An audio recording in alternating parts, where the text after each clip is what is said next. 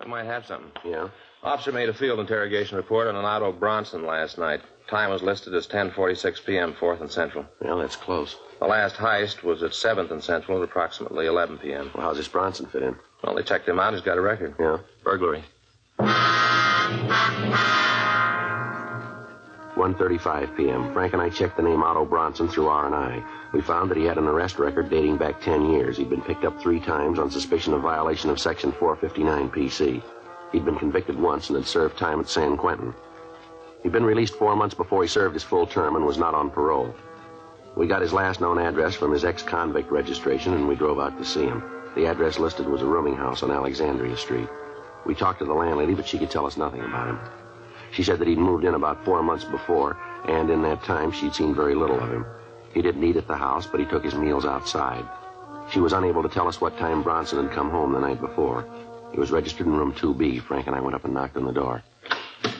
Yeah? You Otto Bronson? Yeah, what about it? Police officers, we'd like to talk to you. Okay, go ahead. Might be better if we talked inside, huh? Well, maybe I don't want any cops in my place. No, we can talk downtown.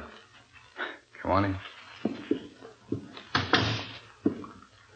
All right, what's it all about? Wonder if you could tell us where you were last night. Why? We'd like to know. Well, let's see. I went downtown, had dinner, met some friends, had a few drinks, and came home. What time did you get home?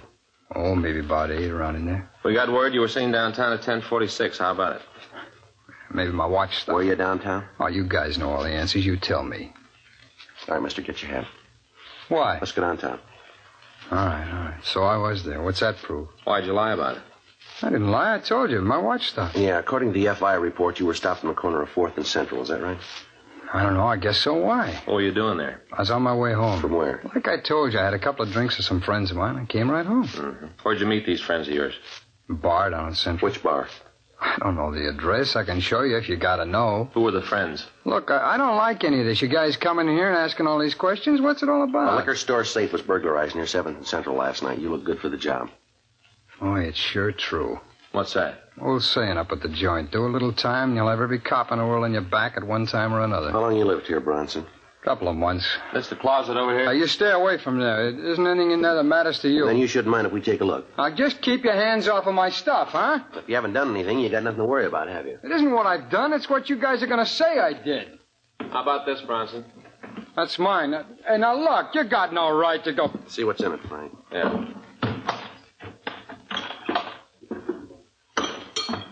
Now, how about this, Bronson? I never saw this before in my life. It's a frame you guys are trying to tie onto me. Well, it won't work, cops, and you know it won't. How do you explain these to us? I don't have to. It belonged to a friend. He asked me to take care of him. How about this, Bronson? Can't see, Joe. What is it? Cutting torch. Looks like it's been used lately. 2:15 p.m. We searched the suspect's room. We found nothing further that would tie him in with the burglaries. We talked to the other people in the boarding house, but they couldn't give us any further information.